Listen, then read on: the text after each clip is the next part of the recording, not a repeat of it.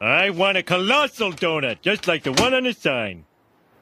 Donuts! That's false advertising. Sorry, sir. No refunds. I paid for a colossal donut, and I'm gonna get a colossal donut.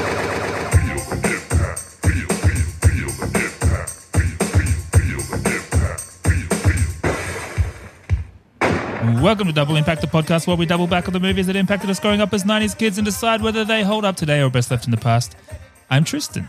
And I'm Greg. It's final Halloween week, Tristan, the final Halloween week for 2022. Exactly. Halloween was, I guess, a week ago today as of this episode hitting your ear holes. But whatever, time's a flat circle, and if Halloween wants to go 1 week longer, it does. Yeah, and we're getting, further mileage out of the decorations. Yeah, exactly. So tell your wives that you'll take down the Halloween decorations after this episode. We decorated this year. Did you? Yeah, I think you got to show like families that you got some candy. How you went trick-or-treating this year? How was it? It was pretty chaotic. Quite a lot of kids doing it. Yeah. Carol was like, not many houses are involved. I'm like, feels like there's a lot. I felt like there was a lot. Different standards, perhaps. Carol got me a $1.50 hockey mask from I don't know, probably Kmart. Nice. Did the trick. Nice. Yeah. I did not go trick-or-treating at all. You could have got Seymour dressed up. I didn't do anything Halloween related. We got Seymour dressed up. We went down to like a dog dress-up competition. It was the cutest thing ever. Yeah, you're fully that guy. Yeah, man. You're like New York Nico material now. Yeah. Yes, I am, Ken. Yeah, he had a good recap. I just love the great thing about dogs dressing up, and I guess really little kids too, is they have no idea of what's actually happening. And so the contrast of like a real high concept costume and lack of self-awareness is a beautiful thing. It's so great. There was a guy in my street with a greyhound who had like a spider suit on it, and it was just wriggling around as the dog walked. It was pretty freaky. Yeah, the dog ones are great. And the ones that give them front legs, almost like from the front, they look like they're standing upright. Those ones are fucked. Oh, yeah, the old They're standy trippy. suit. Extra arms. Hey, this is our first, not our first. It's one of our, kind of our first TV show episodes. Uh-huh. We did Transformers, which is kind of an overall TV and movie thing. But this is our first individual episode. Little show called The Simpsons. Yeah. And I think it could be something we do more regularly. I mean, we'll see how it goes. But friends of the show, if you're enjoying this episode, let us know because, I mean, TV shows in general, maybe we can cherry pick episodes from TV shows if we're doing a mini-series and it's relevant, like this one here. We've talked before about if we do like a dog mini-series, we could do that episode of Futurama with Seymour in it, namesake of my own little mutt, and et cetera, et cetera. Who knows? Who knows? The world is our oyster. That's an expression they say. It's an oyster. Now, the episode we're doing, of course, is Treehouse of Horror 6, which came out in season 7 of The Simpsons back in 1995. Big year. The middest year of the 90th decade. As Jonah Hill might call it, mid-90s. Correct. Did you ever see that movie? I never saw that movie. It didn't look all that. I think I have. That interesting. I did see it. It's like, do you like that movie Kids, but you want to see a more boring version? without all the provocation. With no edge. Anyway, take us back to 1995, Greg. 1995. Well, I thought I would keep us on theme and talk a little bit about some sweet treats of the era. Oh, nice. Yeah, good call. It's all very US centric. I couldn't find too much on what was going down in Australia in 1995. Oh, yeah. But in America, the most popular item was a Hershey's cookies and cream bar. Boo. Boo. I'm not a big Hersheyman. Same. It's, yeah. I think it's what you're raised on. We weren't raised on Hershey. Yeah, Mum brought Hershey's kisses back occasionally when she visited Canada, but I was always like, I mean, I'll eat it because it's chocolate, but... It would be the last thing you'd eat. If you went trick-or-treating and got Hershey's in Australia, it would be the last thing you eat. Yeah. Yeah, so big year for Hershey's. But I also found I found a website that said the year and told you the biggest release that year. Oh, yeah. And the biggest release apparently was the Starburst Jelly Beans. Ah, Were you into those, Tristan? never heard of them. You've heard of Starburst, obviously. I've heard of Starburst. I didn't know they did jelly beans. They released a jelly type bean. A jelly type bean. Interesting. Yeah. So I did some digging on the old Star. Were you big into Starburst? I remember they launched in Australia where it was kind of a big deal. It might was have a been big later than this too. Yeah, it's the flat circle situation. I don't know what year they released in Australia. Yeah, it did feel like we got it late, Yeah. but I don't know what I'm basing that on. I assume we did. It definitely wasn't an 80s thing. Yeah. Well, they have been around. They were originally known as Opal Fruits, Ah. made by Wrigley, and they were introduced into the UK first in 1960, would you know? 1960. 19, Good Lord. clickety-click. And they had their factory in a very well-known place for factories, also good for paper factories, in Slough. You might remember Slough from The Office. Ah, yeah. Turns out there was a bit more there after all, Tristan. Not just paper, but Starburst. And I guess that they provided the paper for the Starburst people, one would assume. True. Do you think Starburst launching in the UK first was perhaps a driving force behind the big book of British smiles? It potentially does. Yeah. I'm going to say yes. Good little sec. Anyway, so that's your two candy treats. They're probably not the biggest, most revealing ones for us Aussies, at least. I like the Starburst. Was that 2 or 1? Wasn't it Starburst? What was the other one? The Hershey's Cookies and Cream. Oh, totally forgot about that. Yeah, of course. Hershey's, entirely forgettable. I shouldn't say that. We'll probably pitch for Hershey's at some point. Yeah. Well, I Yeah. can help them fix that. Yeah, there you go. Are they popular there? I don't know. I assume they are. I don't know. Yeah, big time. People like that. That's the baseline chocolate here, as far as I can tell.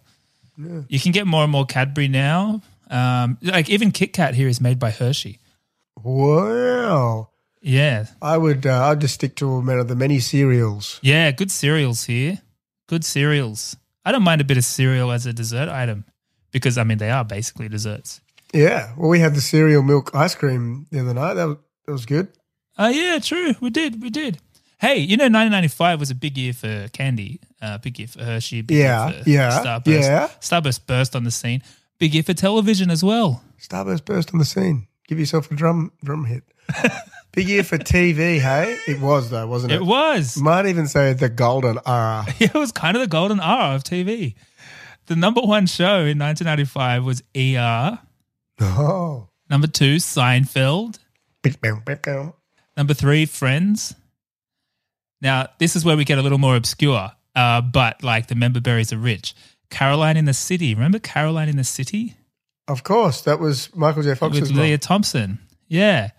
And it was some of these shows were bigger than I realized because you'll notice as I go through the top 10, The Simpsons ain't even in the top 10 and never was, which is crazy. So Caroline in the City wasn't on as long, obviously, but wow, it did well. The candle that burns twice as bright burns half as long, I suppose. But do you know what?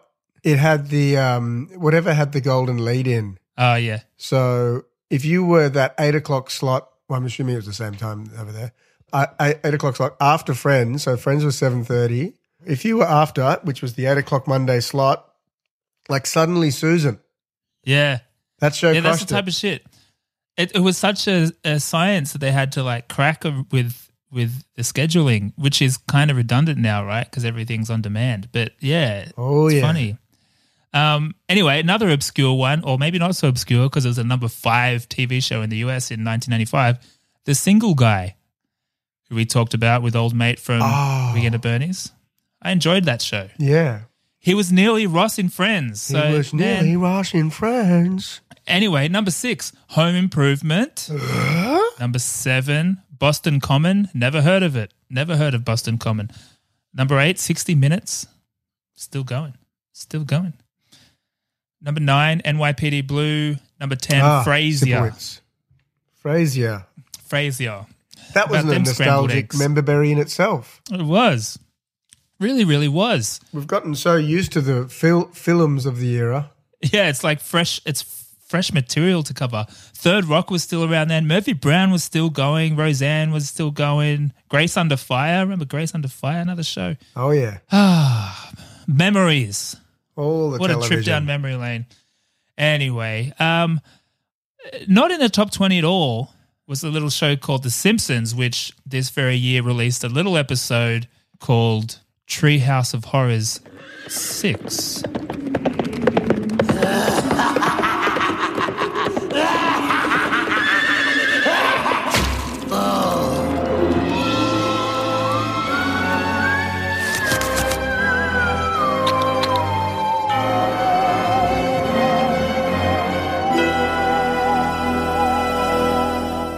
So Treehouse of Horrors 6 aired on October 29, 1995.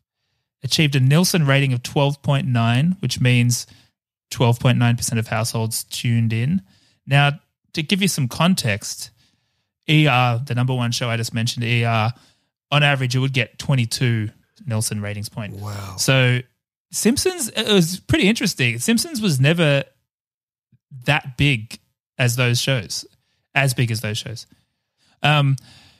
Simpsons seem to average, around that 12-point mark. It seems like I was looking at like which seasons peaked in terms of ratings, and it looks like season 12 was the peak. Oh, yeah. And it got to the top 21, just outside the top 20.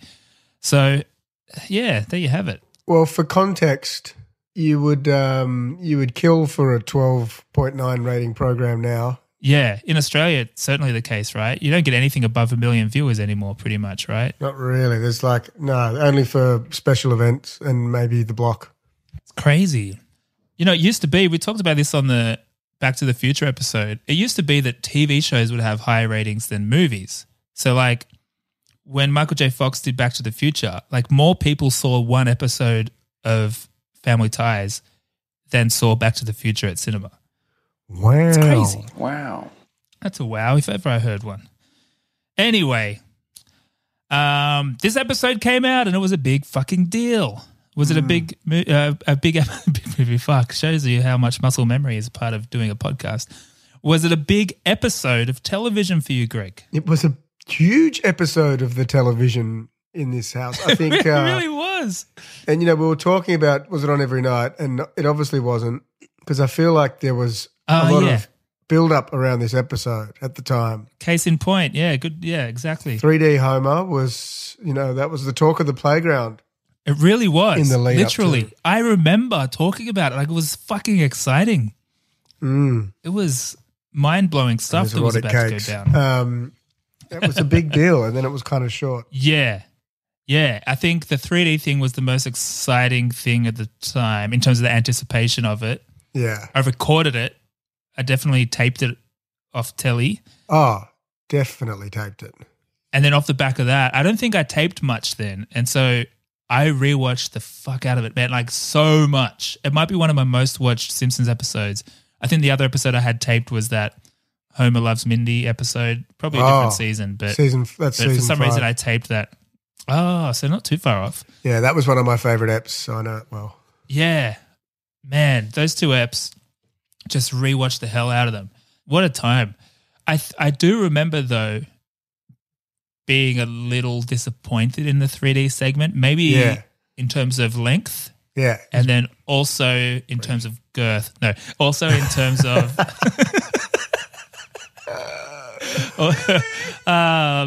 little sexy joke for you. Also, just in terms of when he comes to the real world, I was really reflecting on this today. I think it was that he didn't look like a real human. It bothered me. Like his proportions are so weird compared to now. I kind of like that, but at the time, I think I wanted to see him. If he turns 3D in the 3D world, why doesn't he turn human in the human world? And isn't he going to engage with some humans? He just walked into a cake shop and that was the end. Yeah. I thought we're just getting started over here. Yeah, Homer joins the real world. You're like, whoa. Yeah, they may have oversold it, but all that is lost on me now, and I just enjoy it for what it is. But goddamn, it was so hyped. It was such a big event for us. It was. The biggest talk of the schoolyard until Good Cop, Bad Cop. For very different reasons. That's got a different Although name, Erotic by the Cakes way. is maybe somewhere in the Venn diagram. It's what? It's got a different name. I went looking for it. Oh, in the US? Yeah, yeah, Well, we're talking about that Pamela Anderson movie, if anyone's wondering. yeah. Um, And then I another remember one. there was the other one she did called Snapdragon. Oh, I don't know that one. Yeah, bit of cultural appropriation going on there too, like a kimono-y thing. Oh, nice. Classic 90s stuff. It is. Should I get into the origin story of Treehouse of Horrors in general and this very episode? Please do. Origin story. Okay, so I thought it would be nice to do a little context setting for Treehouse of Horrors in general, I was hoping you would. and then into this very episode. So, first installment in 1990, season 2 of The Simpsons. It was inspired by EC Comics, Horror Tales by EC Comics, which was big in the 50s. So I think this is Matt Groening's childhood, inspo. I don't know much about Horror Tales, and when I looked it up, it seemed to be a catch-all term for a bunch of different titles. But this was the same publisher that made Tales from the Crypt comic books, so you kind of get the sense of the vibe there. Good, pulpy, scary stuff. Interestingly, this phrase or this name, Treehouse of Horror, has been applied retrospectively. It wasn't actually used on screen until season 14. Oh, So you'll notice that when you watch this, it just said The Simpsons Halloween Special 6. I right? didn't notice. I didn't notice that either. It's like a reverse Mandela, or just a Mandela. A reverse Mandela is still a Mandela effect, isn't it? Correct. But and ironically enough, only the first Treehouse of Horror took place in the treehouse. Oh, and she's telling the stories. Yeah, right. That was the first one. They're in the treehouse telling stories. So interesting.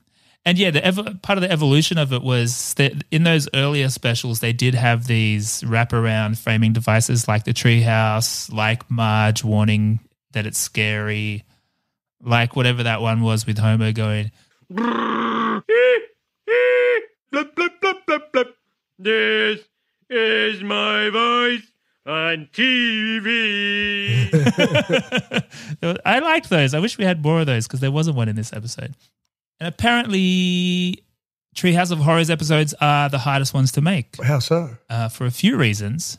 So from a design point of view, they require the most new stuff. So new backgrounds, new character okay, designs, new concepts. And then from a writing point of view, they basically have to do 3 times the work. So cracking 3 story ideas, that sort of thing. So even though the stories are shorter, it doesn't necessarily make them that much faster, right? And then they've got to do they've got to write James Hellbrooks. They've got to come up with all those catchy names, exactly. But they did consider ending them because they are so much harder to make. I think they used to make them at the beginning of the season. I'm unclear on when the season starts in the US and when it ends, but apparently it used to be the first episode. No, it used to be the last. Basically, they write them between seasons now because they take so long. And I think it becomes like the first episode of the season or an in-between or something like that. And yeah, so they almost just cancelled them because they were too time-consuming. But as complex as they are, they're the most enjoyable to make for the writers and the designers because they get to break all the rules. And so often, sometimes what ends up in a Treehouse of Horror episode, sometimes what ends up in these episodes is stuff that was a little too adult for the main feed. So it's part of the mix. You need it there. I love these things, man. I think Treehouse of Horrors are some of my favorite episodes for all those reasons, probably. Yeah. Here's a bit of trivia for you. So while what happens in these Halloween specials is not canon, that's always people die and stuff, and they're not, it doesn't affect the main episodes, with one exception. The character Uda, the German exchange kid, Yeah. he was introduced in a Treehouse of Horrors special. The only character to be introduced in a Treehouse of Horrors that made it into canon. Good for him. Good on you, Uda. When he gets eaten, Uda Broughton, the one where they run out of food in the cafeteria and they start eating the kids. Oh, probably, yeah. That must be it. Bart, does it strike you as odd that Udo disappeared and suddenly they're serving us this mysterious food called Uderbraten? Oh, relax, kids. I've got a gut feeling Uder's around here somewhere. After all, isn't there a little Uder in all of us?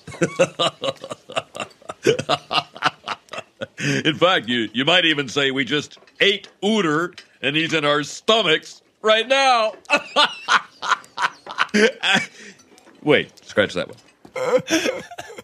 Man, we were talking about this before we recorded, that these episodes are so dense, it's so hard to not just talk about every single fucking line. Like, they're so good. Yeah. I was watching it again just an hour ago, and fuck, there's just so much. Anyway. All right, so for this episode specifically, Treehouse of Horror 6, this may have been the first episode. I'm not totally sure. This may have been the first one without the wraparound framing device thing. Because it ran so long. So it had the shortest opening, like it didn't have the full theme song and that sort of thing, and then just went straight into it after a quick, what's the fucking thing called? Sleepy Hollow reference. Oh, yep. Krusty there. Yeah, but apparently before they got to that stage, apparently they were trying to do some kind of wraparound concept with Al Gore, but he never got back to them. Yeah. What's with that, Al? Yeah, I don't know. What a jerk. Kind of shows you the kind of person he is, though, right? Yeah, who doesn't call back The Simpsons? You're a real son of a bitch, Mr. Gore. Now, in terms of the individual stories, Attack of the 50-Foot Eyesores was written by John Swartzwelder, who used to work in advertising, funnily enough. Mm-hmm. And he's credited on over 59 Simpsons episodes. He was part of the writing team on the Simpsons movie and is credited with the Spider Pig song. So a heavy hitter in the Simpsons world. He is. I got a funny story about him. Can I share it? Should I share it now? Yes. So he's a bit of a apparently he's widely regarded as one of the greatest comedy writers. Yeah. Very, very popular. But he sounds like a massive cunt. I got the sense that he's almost the Kanye West of the Simpsons writing team. Like, genius, but God damn it, man, shut your damn mouth. Yeah, so he started out, his first job in writing, he wrote something into Letterman, but didn't put his name on it, and they liked it, so they tracked him down and they got him in, and then he cruised in for some interview, but he was blind, like drunk. So he got into this interview and Letterman and just basically shouted at people and told them why their writing on the show is shit. And they're like, okay, you're not going to be on this show. But one of the guys that sort of managed the writers for a bunch of the shows said, we'll put you on SNL. So that was his. It suits that lifestyle a little better. Yeah. And he apparently wrote a bunch of the environment themed episodes for The Simpsons, but he's very anti-environment, according to Wiki. Anti-environment. He obviously sabotaged the Al Gore idea. That was his doing. Yeah, exactly. It was him. He never actually called. Al's listening to this show going, what? Simpsons never ran. Sorry, Al. It was Swartzwelder. Take it up with Swartzwelder. Yeah, he seems like an interesting fellow. He does. He's somewhat of a recluse now, isn't he? Yeah. He's a gun-loving American. Yeah. That lives in the woods. It just seems anti everything. It's just so funny, because The Simpsons seems pretty progressive, lefty, and he seems the opposite of all those things. Yeah, which, and he wrote some of those episodes. Yeah. It'd be fun to rewatch them now. I might track down his... See if there's any subliminal messages, There's got to be some, even some superliminals. Yeah. All right, the second story, Nightmare on Evergreen Terrace, written by Steve Tompkins. He had only 4 Simpsons credits to his name and only led one episode himself. So more of a niche Simpsons figure, I suppose. Yeah, but he left it. His one was a cracker though. Yeah, which was it again? A Milhouse one or something? Yeah, Van Helton's Get a Divorce. Do you want me to get the cat to guess? Because the cat could guess. You know, when they Can break up playing borrow a Pictionary? feeling? Yeah. It's Dignity, Luann. Is it? Is it Dignity? Is that what it was? Something like that. Is it Dignity? Don't you even know dignity when you see it? Kirk, you're spitting. Okay, genius, why don't you draw dignity? Oh, that's a very high ranked episode in my head. The Simpsons is so good that I reckon it'll be hard to rank even a top 50 to decide what goes in and out. It's just so much good shit. Can I borrow a feelings up there? It's up there, man. Oh, and then I sleep in a racing car.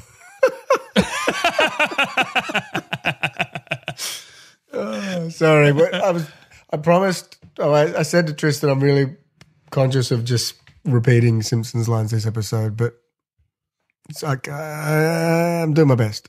it's still very weird how similar Milhouse's parents look to each other. Yeah, isn't it? Anyway, the third story, the 3D one, Homer Cubed, written by David X. Cohen, who of course would go on to make Futurama. So I guess we're getting a glimpse into that world with this one. It's interesting. And the original idea was also to have him visit several dimensions, including one where everything was made out of paper cutouts. But, you know, in an episode type that's complicated enough already, this was scrapped.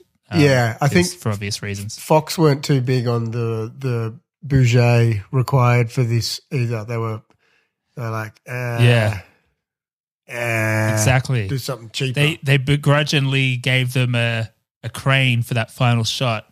Yeah. But if you watch it, you notice that the crane, it's quite jumpy, the shot. It's not very smooth. I wouldn't have noticed that back in the day, but I guess now that we have better quality everything, it's a bit more noticeable. And I didn't notice, but apparently you can see the traffic backed up behind it because they couldn't actually close the road or anything because they did it pretty scrappy, basically. Yeah. On good. Ventura Boulevard. Hey, just rounding out the writers. David X. Cohen gave us Steamed Hams. Oh my God. Which you what a legend. Famously have a cartoon interpretation of, a beautifully framed cartoon interpretation, which you've moved from above the toilet, which I fed back on in my recent stay. Yeah, I'll put it back above You used the to have toilet. this picture. Have we talked about this picture on the show? I don't think so. I've got a beautiful artwork based on steamed hams that is framed very elaborately and used to hang above my toilet. So guests could, have some humor while they pee, if you're a man. Yeah, while they're I steaming guess some hams. girls can sit backwards if they want. Yeah. Girls can sit backward. True. I assume they did, just to admire the just to art. admire the steamed hams. Yeah. And he's also done the new show, the fairy tale one. He's that guy as well. He's a producer or something. Oh, Disenchanted. Disenchanted. I knew you'd know. I keep forgetting that show exists. I bet it's good. I remember watching a bit of it when it first came out, and maybe similar to Futurama. I didn't like it right away, so I gave up initially. But I'm sure I'll get back to it at some point. Yeah. And Yeah, you realize, will. oh, this is really good. Yeah. And the rest of the world will too once it's over, and it will get renewed again 10 years later or something. Such is stupidity of humans like myself. Anyway, Bish Bash Bosh, you got yourself a Halloween special right there. Yeah, you do. Now, this is usually where we play the trailer. There is no trailer as such for this, but I did find the original TV promo for this very episode, so I'll play that instead. Oh. It's monstrous. Chief, that wasn't a monster. That was the captain of the high school basketball team. It's hair-raising. It's Homer in 3D. Holy macaroni! Don't miss an all-new Simpsons Halloween special. Ooh, man. Part of Fox's Halloween Bash, Sunday. Classic. They say you can't, I don't think they said it was just on screen. It said hour long. They just played the episode twice, those cheeky bastards. What? There you have it. That's weird. That's weird. It is weird, isn't it? So weird. Now, this is usually the part where Greg does a plot synopsis, which we're still going to do, right? You're going to fly through all three and then we'll kind of break them down one by one? Yeah. There's 3 stories. Yep. Three tales. The first, Attack of the 50-Foot Eyesores. Homer goes out for a donut I want a colossal donut, just like the one on the sign. From Lard Lad Donuts. Is that an actual thing? Anyway, he goes out to get a colossal donut. He gets his donut, and it's, you know what, Tristan? It's a regular-sized donut. Now, Homer's not one to tolerate such false advertising. That's false advertising. Sorry, sir. No refunds. So, he does what any self-respecting American would do. He goes back and steals the giant donut off the statue.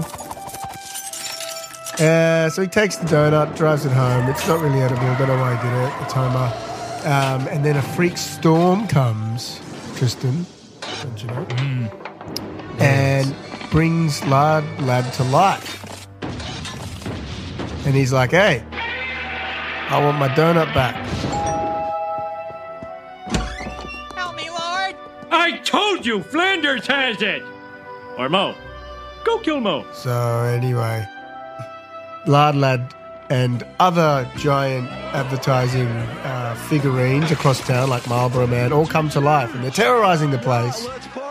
And so Homer gives the donut back, but Lard Lad just uses that to smash things up real good, like. And so Lisa's like, okay, well, why don't we go to the ad agency that created these characters and, you know, get an ad executive to save the day? Which is probably the correct thing to do because they're somewhat superheroes. Yeah. And they get this guy and they write a jingle with this guy, Paul Anka. You know Paul Anka? I do now. I do now. Looked him up. Yeah, we'll talk about him. Nice. Yeah. And they write a little catchy number that says if you ignore it, it goes away. So they ignore it and that's kind of what happens. Boom. That's the first episode. Okay. Story the second. Nightmare on Evergreen Terrace. Now this one is the Freddy one. Groundskeeper Willie is Freddy, don't you remember? Bart has a nightmare that Groundskeeper Willie, he has a Looney Tunes nightmare that Groundskeeper Willie's going to kill him. What a rake your acquaintance.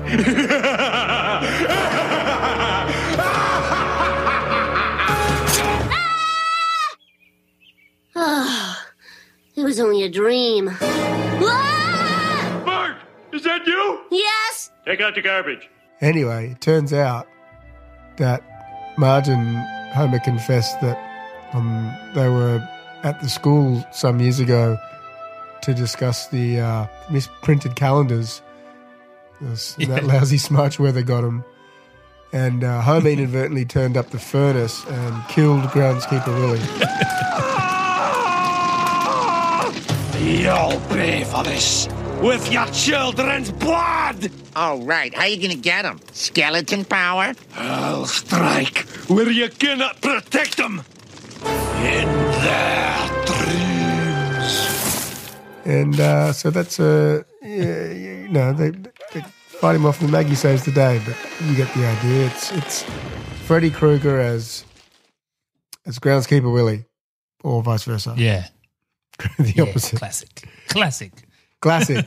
And then Homer 3D, we've discussed that one, but remember what happens? They're hanging around the house and then they hear that Patty and Selma are coming over to talk about their holiday and declam some shells. You can just suck them out. So gross. It's still gross. And so Homer hides behind the bookcase. I'll take my chances in a mystery wall.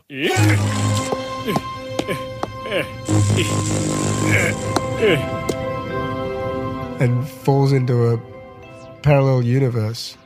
And then they try to get him out, but he kicks over a cone and pierces a hole in the fabric of the space-time continuum. And it pulls him in eventually, and it's he goes into an erotic cake store. Yeah. Finn, that's it. Finn. Beautiful. Oh, classic. Yeah. Fucking classic. It really is. It really is. So okay, let's tackle these. Let's tackle these one by one. Attack of the 50-foot eyesores. How's the rewatch for you, Greg? It was great. The thing that struck me most, I think that we sort of touched on a little bit, was the sheer volume of one-liners. And I was watching it thinking, oh, man, how are we going to talk about this just without repeating lines? Because, wow, there's a lot of lines. It is almost genuinely every single line is a banger. Yeah. Like a banger. And I think they can do that in these Halloween specials because they're just all these – every scene is an absurd situation. Yeah, just like they revel in the absurdity. 3 second – like a 3 second moment like Chief Wiggum shooting the high school basketball kid. It's just – fucking great. Everything in this is great. The Smarch, and that's not this one. That's the last. That's the next one. That's the next one. That was my favorite line. The whole episode is full of classic things like that. And the whole episode, because, like I said, rewatched it so much. Like firing this up and this thing starting. I think like Attack of the 50-Foot Eyesores was the one that I kind of didn't really think about or thought about the least, I guess, as like a favorite story. But I really enjoyed it this time. And being the first of the three, just as it started, it really was, it's like revisiting a childhood memory. Like it felt like entering your childhood bedroom or something. It's just such a rich, tattooed in your brain kind of memory. It was almost overwhelming. I mean, I have definitely watched it. Did you fall since off I was the a couch? Kid, but almost. That would have been pretty crazy. Now, in watching it though, I did notice like a few other jokes. Oh, actually, you know what? I didn't necessarily miss them last time, but I think a lot of the jokes, I don't know, some of them I like more. Like the one you just said, that's the Homer episode, but like you can just suck them out. Some of these jokes, I didn't really notice that much as a kid, but now they're the funniest ones to me. Yeah. Yeah, it's great. Anyway, who is Paul Anka? I looked into that. Did you look into that as well? I looked into Paul Anka. Did we find the same thing? That he's, quite the Lothario? Okay, no. Okay, I'll go first, and then let's do a little Paul Anka corner. Okay. So I was looking into it, and interestingly, I mean, I did about a 30-second deep dive because I didn't have a ton of time, and the thing that stood out to me was just some of the songs he's done. Yeah, it's crazy. Yeah, ironically enough, he writes a jingle in this about killing advertising. Now, in an age where advertising is facing unprecedented challenges. Side note, there's an attention shortage out there. So Paul Anka's song was correct. If you don't pay attention, advertising disappears. That's what we're facing now in our day jobs, isn't it, Greg? Ooh, big anyway, time. He writes this song, Just Don't Look, Just Don't Look. At the same time, what is the biggest platform, the biggest media channel, the biggest media property that we're always talking about in every bloody brainstorm these days, Greg? It's, of course, TikTok. Mm-hmm. And what is one of the biggest trending songs of all time on TikTok? None other than Paul Anka himself. What? One of the sexier trends. See if you recognize this one.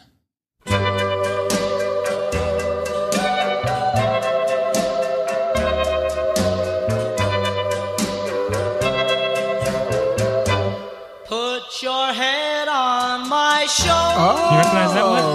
It's a slight remix that they use, but it's like that. Does it have like a gunshot in it, and then the girl wears something sexier? Yeah, it's one of those classic TikTok ones where it's like, I skip past those. Look how, me too. It's disgusting. It's horrible stuff. But if I did watch them, how it would go is like chick dressed in normal clothes and then, oh wow, look how sexy I am. As that song you plays. couldn't tell from beginning that I was sexy. Yeah, because they had their hair up. And now I'm in. and a sweater on. Yeah, now I'm not. Yeah. In a sweater. He also wrote the theme song for Johnny Carson. He wrote or co-wrote She's a Lady for Tom Jones. Yeah. And co-wrote some songs on MJ's final album. That's Michael Jackson, not Michael Jordan. Now, what did you find something Lothario related? Oh, just that he had a bunch of hot wives. Nice. It's nowhere near as fascinating as your little closed loop sleuthing there is wow, chef's kiss. Well, you've closed another loop because that's a sexy TikTok trend, and he was a sexy man. He was a sexy man. He's a sexy man. He married his Swedish personal trainer. Nice, classic. Anna Anka. She kept the name. Good for her. She's now on the Swedish reality show Svenska Hollywoodfrau, which is Swedish housewives. Hollywood Housewives of Sweden. Oh, really? Yeah. You haven't heard of Svenska Hollywoodfrau? I'm a little out of the loop on that one. Yeah. The housewives shows. Yeah. Yeah, well, he's the man. He's got teeth like yours in our cartoon imagery that we've recently had done. Yeah. Greg briefed an artist to do caricatures of us for our pod artwork. I think they made us too handsome, but maybe so I don't you. know. I look like a dorky tech guy, tech entrepreneur. I think we both look great. And maybe that's how the world sees us. Maybe this is like a Dove Real Beauty scenario. It's probably. We'll put them on the gram and get some feedback. Yeah. Anyway, where were we? Paul Anka, quite the man. Paul Anka, what a guy. He's from Canada, don't you know? Oh, you broomhead. What are you talking about? Oh, yeah, the other thing about this episode, Greg, and I remember doing this as a child, was just how many people die, and especially in the first one. Because I think, I don't know if it was this episode or just these episodes in general, but I remember my mother being like, oh, these are pretty violent. Mm. And I remember counting how many people died in it. And I looked it up again, now I forget. It was like 20-something. But it's pretty significant, like pretty horrific murders Yeah. throughout this episode. You could tell they're really itchy and scratchy, the humans in these eps. Yeah. All right, do you have anything else on this story, or should we get into the next one? Let's go number 2. Number 2, Nightmare on Evergreen Terrace. In their dreams. This is probably the one that I look back on most fondly. And maybe no, they're all pretty dense, but this one, the smarch, all that stuff, man, fuck. It's crazy. It's crazy. It's so clever. It's just relentlessly clever. It's mind-twistingly. It's amazing. How you do that? It's just so beautiful. The one thing I didn't notice before, like genuinely never noticed before until this rewatch, was that opening scene where Bart's obviously dreaming, and it's a little bit Looney Tunesy with like some of his eyes flip around or whatever. Yeah. The whole scene is more Looney Tunesy than I realized. Yeah. The backdrop has that beautiful hand painted aesthetic. Yeah. I never noticed that before. It's an homage. Never noticed it. Yeah. Never noticed it before. What was beautiful his name? Thing. Beautiful. Who was the guy? Tex or whatever his name is. There was the guy that painted all those. The main animation guy from Looney Tunes. Tex. I didn't know there was a guy. I follow an Instagram that's just Looney Tunes backgrounds because they're all these amazing pieces of art. I love them. I want to buy them as artworks. The Ren and Stimpy ones are really good too. You can buy originals online, and they're a bit cheaper than buying animation cells. Yeah. So you don't just have to get Scratchy's arm or whatever. You can just get a full backdrop. And they're just beautiful artworks in their own right. You frame that thing, people will be like, what's that? What's that beautiful piece of art? It's not just a piece of art, it's a piece of culture. Yeah. Oh, man, Smudge. Oh, what about these are, again, sort of the jokes lost on me as a little one. Not lost, I noticed them, but they're funnier to me now as an adult. Like the things they were voting on at the parent-teacher conference, like doorknob repairs, $12. Like, nay. Fire extinguishers, this is a free service. Nay. Nay. And you got and Ned Flanders is in there giving it nays as well. Like it's not, it's everyone. Yeah.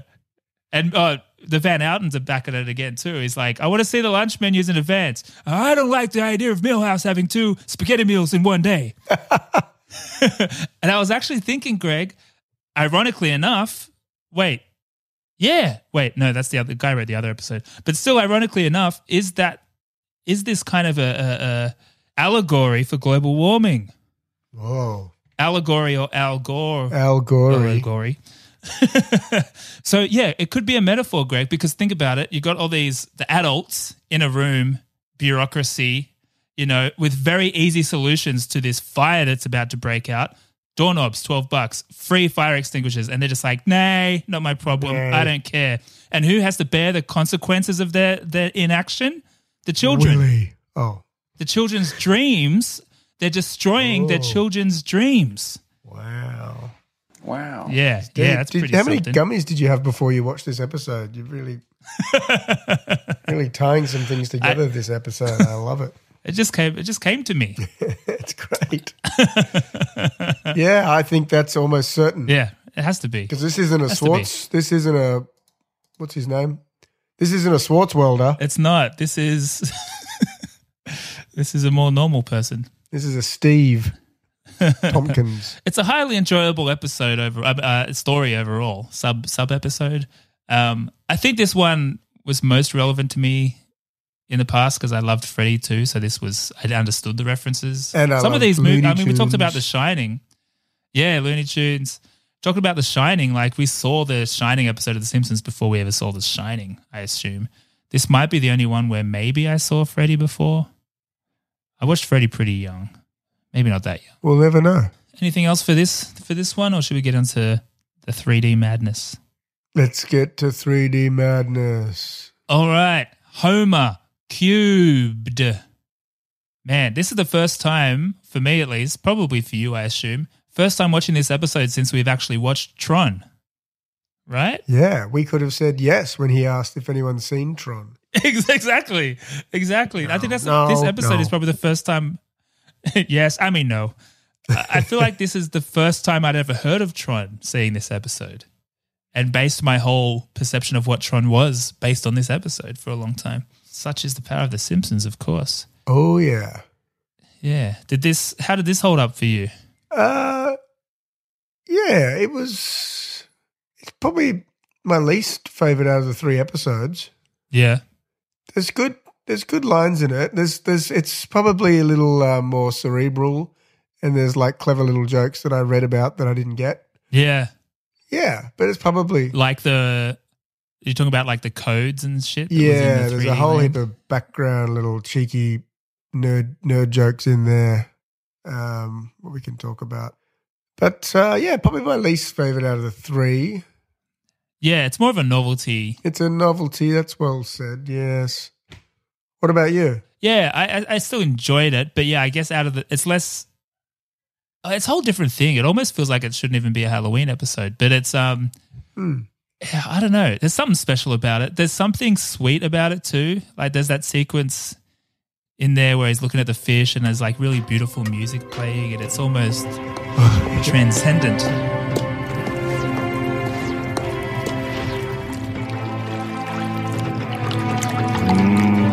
Unprocessed fish sticks.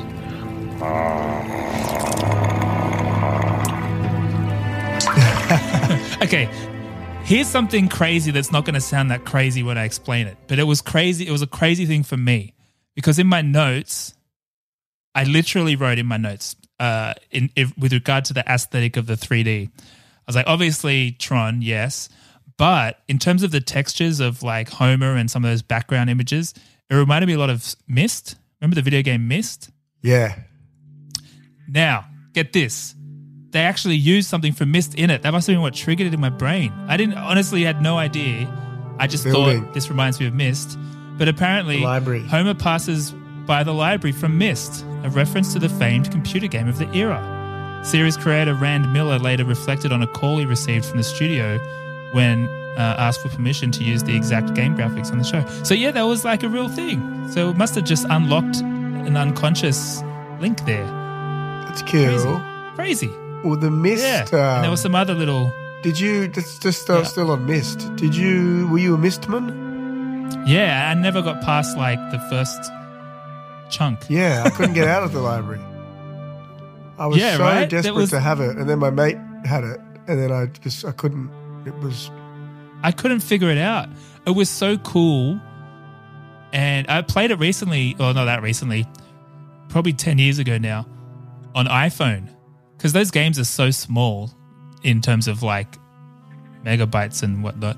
I played it on my iPhone and got further than I'd ever gotten before because anytime I got stuck, I just Googled it because I could never crack the code for that safe and I got much further. I wish that might be worth a revisit.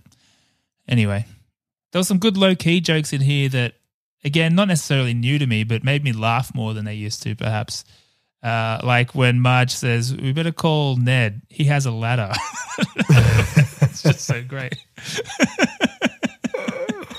And he just is in the lounge room on the ladder looking like this. He's not adding any value. Isn't he? I love it. I also noticed a flaw in Patty and Selma's zinger.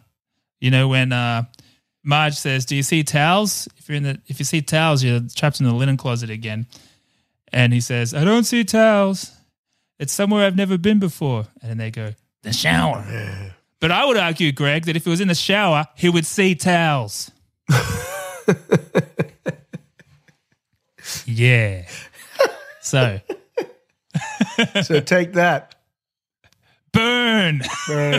You've pretty much just undone all the good work you've done in these 3 episodes. Oh, man. Did you have, you mentioned the Easter eggs in the 3D world. Did you have any other ones? The code thing? I can't remember what that was. What were they? There was, hang on, sorry. Yeah. So, well, the episode itself is a parody of the Twilight Zone.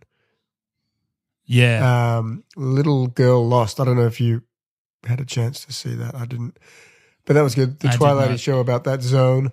But in terms of okay, so there's a few in here. They partnered with PDI, who's the DreamWorks, well, before they were bought out by DreamWorks animation crew to make the episode. So they put in the old Utah teapot, which is apparently a bit of that was the first ever 3D rendered object. Oh, cool. So they stuck a teapot, old Utah teapot in there. It's an in-joke with the computer graphics community. That's cool. According to Wiki. And there was a bunch of maths equations, 1782 to the 12 plus 1841 to the 12 equals 1922 to the 12 for Flagon. I'm just reading this now from Wiki. Although a false statement, it appears to be true when evaluated on a typical calculator with 10 digits of precision. The answer is incorrect by approximately 7 times 10 to the 29. If it were true, it would disprove Fermat's last theorem, which had just been proven when the episode aired. So take that, Fermat. Slow down, egghead. I have no idea what you're talking about. Yeah, so as soon as you get numbers, there's some other bit that you decode and it says Frink rules. Yeah. This is all very beyond me, Tristan. This is real David X. Cohen stuff because he does lots of that in Futurama as well, I think. Like all that alien language and stuff in there always says some Easter eggy type thing. Yeah, they're much smarter than me. Oh, hey, okay, here's my attempt at astuteness on this one. Yes. I was thinking he goes, okay, so The Simpsons is 2D and he goes into 3D world. Okay, just remember that. Also, he's trapped in this 3D world behind the bookcase. Yes. His kids are on the other side and he's trying to get back to them. Is this not what happened in Interstellar in the 3rd act? Whoa. Remember when Matthew McConaughey was trapped behind the bookshelf, but he went from the 3rd dimension to the 4th dimension and he's in like a, what do they call that? Cornfield Chase. Yeah. What's that cube called in 4D? The Zimmer cube. I forget. Zimmer cube. The Tesseract. He's in a Tesseract. And so it's the same thing. It's the same thing. So obviously Nolan's seen this episode. Yeah. Wow. That's deep, man. You've had a good episode here, Tristan. Wow. This might be your most astutest yet. Really? Maybe. I don't know. It's pretty good, though. Nah, probably not. Probably not, but it's still good. Should we get into the verdict? I don't even know how to do verdict in this episode yet, but we'll figure it out. Yeah, we'll just bumble through. I don't know what to say, really. I don't remember asking you a goddamn thing. I am the law. I'd like an answer to the question, Judge. I want to have them answered immediately. You can't handle the truth. What are you waiting for, huh? Say what again? Say what again? I dare you. Nothing further. Your Honor. And that's all I have to say about that. All right. I mean, I guess there's nothing significantly outdated about this. Like even the 3D, it's not bad. It's just, it's a style choice that kind of still resonates. Uh-huh. It's not bad at all. It's aged well. FX test, I guess, along the same lines. Bechdel test, I think it probably passes. There's lots of things happening that aren't. There's lots of female characters with names and they're talking to each other, I guess, about stuff. Yes. Not so diverse in terms of race. No Perhaps Dr. not at Hibbert. all. Yeah, just all yellow people. It's pretty funny that part of our cultural relevancy test is, did Simpsons do it? Well, it's a big fat yes in this case, isn't it? Did it. They did it all right. And man, let's just cut to the chase. I think this might be the most rewatchable piece of media we've ever covered. Like it's just so dense. And short. Yeah, it's very easy to watch. Which factors into rewatch considerations. I watched it about 4 times this week.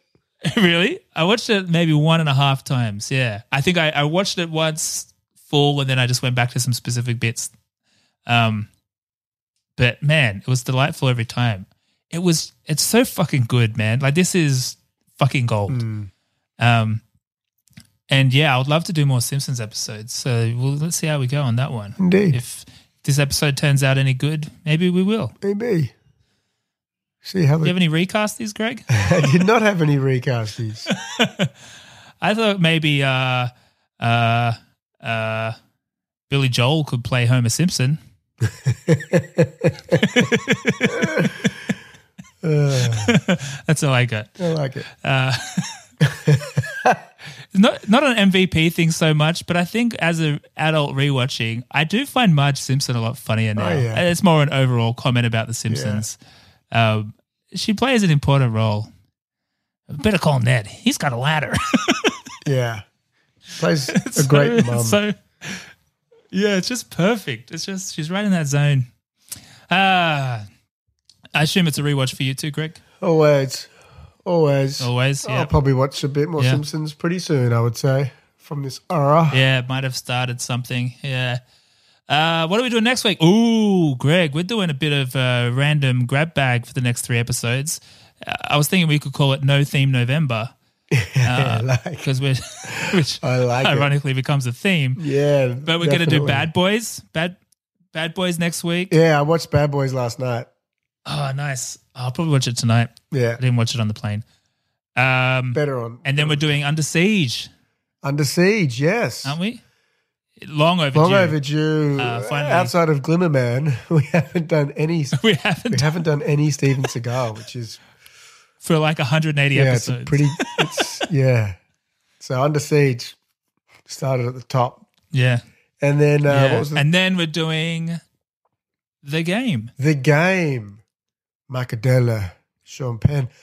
And then we'll probably get into some Christmas movies. I don't know. I had a bit of a look around. We've gone pretty hard pretty early on the Christmas movies. It's getting harder.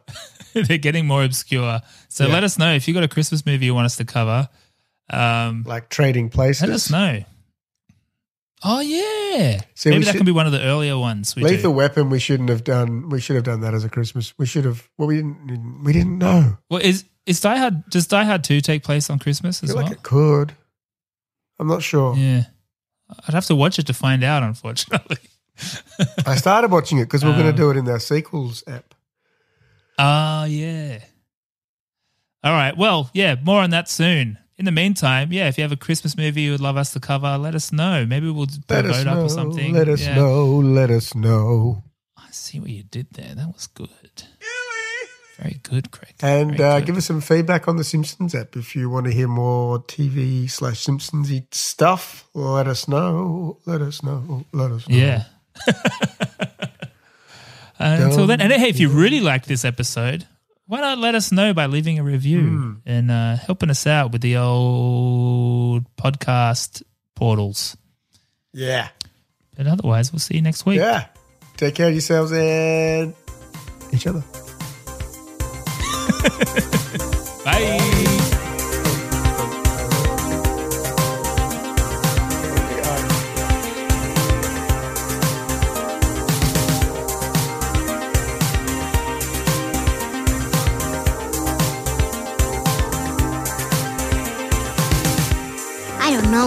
Something tells me Willy's still out there, and that he could come back any time in any form and kill us in ways we can't even imagine. Pew! Hello? Yeah. Oh, stop! I left my gun on the seat. Hey! Wait here, please.